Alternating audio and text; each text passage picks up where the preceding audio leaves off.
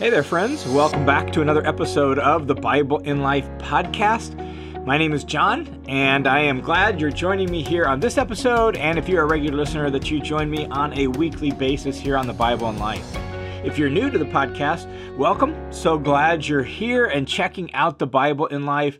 Our goal is to provide what I like to call blue jeans theology, and what I mean by that is theology in ordinary dress, theology in the language of everyday life, in the context of everyday life, with the express goal of helping us to actually walk with and follow Jesus right in the midst of our ordinary life. So that's the heart behind the Bible in Life. And thank you for being here. And thank you for those of you who are just a part of the Bible in Life family. Thanks a ton to those of you who make this ministry of the Bible in Life and the listener's commentary possible by your faithful prayers and your generosity. I appreciate you more than I could probably ever say. So thanks a ton for your support. On this episode, I just want to really have kind of a real heart-to-heart, honest conversation about a topic, a spiritual discipleship topic that is really, really important to me, and something I have always wrestled with and struggled with. And so I want to reflect on some things that I've been, once again, reflecting on, and I hope it is encouraging and helpful to you as I do that. And the topic specifically is prayer. I've always valued prayer. I've wanted to be a man of prayer. In fact, I remember way back in Bible college, right, when I was 19, 20, 21 years old, saying that if there was anything I would want anyone to put on my headstone when I died, is I'd want them to put, "He prayed." I wanted to be known as a man of prayer. I still would love to be known as a man of prayer. And yet, having now walked with God for much longer than I did when I was 20, I still feel like I haven't arrived there. I still struggle with prayer. And maybe you can identify with that. I don't know. I think some people are just really good at praying and at prayer. And I've always admired those people. And maybe you're one of those people, and if I could meet you face to face, I would admire you. But for me, it has always been somewhat of a struggle, and I can't always necessarily understand why that's the case, but prayer is something I've always valued, I've always wanted to be known for, and yet I have always seemed to wrestle with. This combination of factors probably is illustrated in the fact that if I were to look at my bookshelf that's right behind me right now, there are specific books on prayer, like whole books on prayer, on my bookshelf. Big books, small books, old books, new books. I have read a ton of books on prayer. In fact, I just read a book on prayer this past summer, just a couple months ago. I read through it, learned some new things, some things that I'm trying to implement in my own personal prayer life. I have books on different kinds of prayer. I have books that are on about spiritual life in general that have chapters on prayer. I've taught lessons on prayer. I've led workshops on prayer. I have encouraged plenty of other people to pray. Like, praying has been central, and a central theme, I would say, of my walk of faith since the early days in the 1980s up through today. I have wanted to understand it. I've wanted to get good at it. I can go back in journal entries that I've written decades ago where I was wrestling with, "Lord, help me to learn how to pray," and I would write this down. And then, 5 years later, the same thing. "Lord, I want to learn how to pray. Can you help me learn how to pray?" And so I've prayed about praying, and I've wrestled with it. And it is something that I have always valued, and yet it seems like I've always struggled with. One of my struggles with prayer is knowing what to pray about. Not because I don't know per se, but I'm just not super verbose. And so if I say a sentence or two. That seems like enough to me, right? Or another struggle is that I'm not good at praying through prayer lists. Like some people can have all these prayer requests on a list and they can pray through those things. And it's like, wow, that is impressive. I don't know. I just struggle with that, right? Like it's hard for me to have a list of all these prayer requests from various people and just pray through that list. Like, what do I say about all those prayer requests and how often do I pray about them? And right, like I just wrestle with that sort of stuff. It doesn't resonate very well with me. Some people, they're great at praying through lists. Not me, for whatever reason. What it basically does is it throws water on the fire of any desire and devotion towards prayer for me when I have a big, long prayer list. It just almost shuts me down. It's like, well, I don't know if that's helpful. And as a result of that, sometimes I forget to pray about people and things that I think are really important and I want to pray about. That's a struggle for me. I've tried a variety of ways to solve that, but that's a real struggle for me. Another struggle, if I'm being totally transparent and honest, is that there are things that are really important to me that, to the best of my knowledge from Scripture and everything else, seem like they're totally in sync with the Lord's will. And I've prayed about those things sincerely and honestly, only to see no answer on those things, like nothing. And I know the Lord always answers prayer. Sometimes yes, sometimes no, sometimes wait. I get the kind of Christian cliche on that. But usually when we say God answered my prayer, what do we mean? We mean He did what I asked Him to do. And there's things that are, I think, powerful prayers connected closely to God's mission and purposes where I have prayed for years only to have God not answer that prayer in any sort of tangible, clear way. That's hard. And that's created some struggles for me with regard to prayer. I've talked about some of those things on other episodes, previous episodes of the Bible and Life. And so, man, I value praying. I practice praying, but I also struggle with prayer and with praying. And from my conversations with lots of people over the years, I don't think I'm alone in this. I think a lot of people struggle with prayer and praying for a variety of reasons. And here's where I'm at this point in my life. I love praying through Scripture. I'm good at that, I think. And I do that every morning. And that sometimes sparks prayer requests, specific things. One of the new strategies I'm trying is, instead of having a list, I have 3x5 cards that I've cut in half.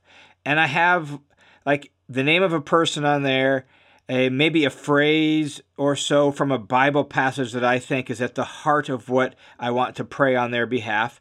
And I don't always look at the cards because I kind of now have a lot of them memorized, but sometimes I'll break them out and I'll kind of just work through the cards and pray for the people on that. I have a 3x5 card that I use as a bookmark in my Bible with columns on it for the days of the week. And I have like a focus for each day of the week. That helps me so I can make sure I don't miss important things and important people that I want to pray for. So that helps me stay focused. But here, with some of the other struggles, here's where I am at this stage. There's two things I am sort of relearning, recommitting to with regard to prayer. One is this: simple prayers.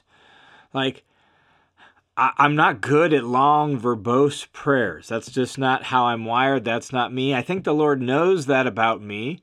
I don't think I have to pray long prayers or big prayers or impressive prayers for God to hear my prayers. So I'm kind of relearning and recommitting to simple prayers. In fact, I had some good quiet time here in the last few weeks, and when it's quiet, I can focus a whole lot more. And so I had some good conversations with the Lord. And that's what I just told him. Lord, I trust your grace, I trust your mercy, I trust your love, and I'm just going to state my prayers in a sentence or two clearly and simply as I know how, and kind of going to leave it there, and that's what I got. And I know you know my heart, Lord, and I know you know what I'm after, so just hear my simple prayers for all it's worth. That's the best I can do. So I'm relearning and recommitting to simple prayers, simple praying for people. And if that means I don't pray for long lengths of time like some people who I've admired who are really good at praying, so be it. I want to have a real relationship with God. I want to really relate to God as my companion as well as my King and my Father. And the way that seems to work for me is just honest, simple requests, honest, simple little burst of gratitude or even praise, like, wow, Lord, that is an amazing sunrise. I'm so grateful you made that today. Like, I don't need to go on and on about it, right? Like simple praying, simple praise, simple requests. So that's one of the things I'm relearning and recommitting to. The other thing, and this leads me to a passage of scripture I want to reflect on. The other thing is that at the heart of praying well, at the heart of struggling with prayer, at the heart, at least for me, of some of my struggles with prayer, really it comes down to trust and faith and confidence that my prayers are going to make a difference, that God is going to do anything that I ask him to do. That's really at the heart of it. Does God really hear us when we pray? Does God really respond to us when we pray? And as I mentioned a moment ago, I've had plenty of prayers where it's like, man, I really felt like this was something the Lord would hear and do, and he didn't do. That's discouraging. And that can sort of squelch, right, your confidence in God's willingness to, readiness to hear your prayers and answer. And so sometimes that's just a reality. And so again, I'm recommitting to and relearning to just trust God, to just have confidence that he really wants me to pray, hears my prayers, wants to process those things with me, and is ready and willing to do things. And I have seen plenty of sometimes immediate answers to prayers over the course of my life. I've seen some prayers I prayed for years and years where God finally came through in very clear and specific ways. So I've seen plenty of answers to prayer, and I guess I'm recommitting to trusting and believing that if God sees fit, he'll hear my prayer and do what I ask him to do. And the passage that encourages me in this regard is from Matthew chapter 7. Matthew 7, picking up in verse 7. Let me just read down through it, and I want you to hear it and kind of reflect on it with me for the message it gives about just humbly trusting in the goodness and the willingness of God to answer our prayers. Here's what it says.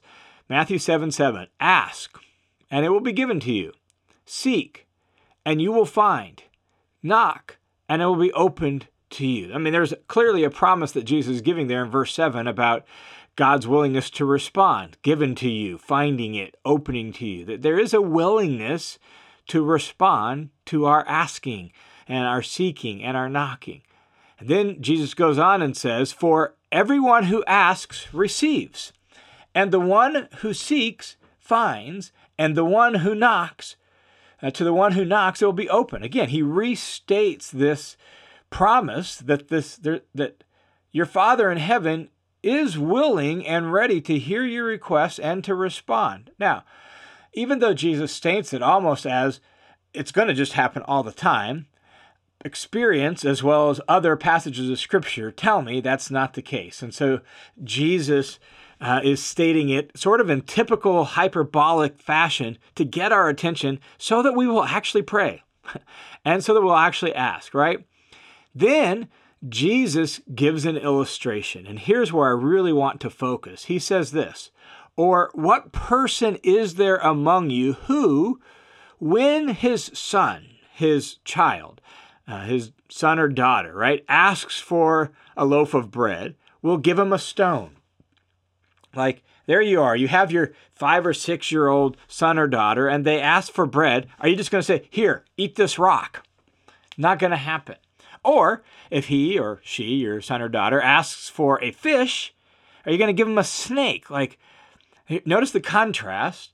A fish or a snake. And the assumption of a snake is something harmful for you, whereas a fish is something good for you. Like, if your son or daughter asks for a fish, something good for you, are you going to give them something bad for you? In other words, you as a parent know what's good for your kids. And you're not going to give them something bad for them, right? Here's the point Jesus draws from it, verse 11. So, if you, even though you are evil, in other words, if you're a human being and thus you aren't perfect, right? Like God in heaven, you're evil, you're broken, you don't always see things totally, you don't know everything, you're not full of perfect love. So if you, even though you're evil, know how to give good gifts to your children, how much more will your Father who is in heaven give good things to those who ask him? That's the line that I'm sort of just going to soak in and recommit to. Simple prayers and simple praying, just asking my Heavenly Father for what I think are good things and trusting that he actually knows best. If I, as an imperfect father and an imperfect dad, know how to give good gifts to my kids, even my adult kids to this very day, if I can kind of sort that out and do that, if I want to do that with my imperfect goodness and imperfect love, how much more? Like, notice he's arguing from lesser to greater. Like, you who love your kids want to give good gifts to your kids. How much more your Father in heaven?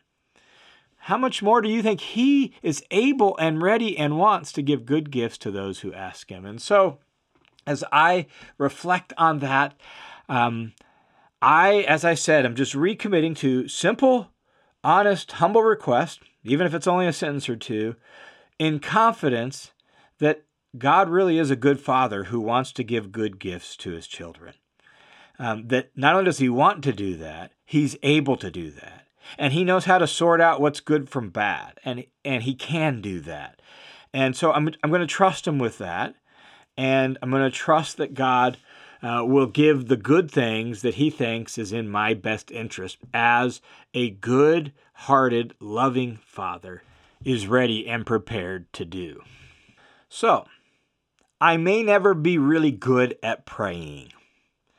I may never be known as a prayer warrior or a prayer giant.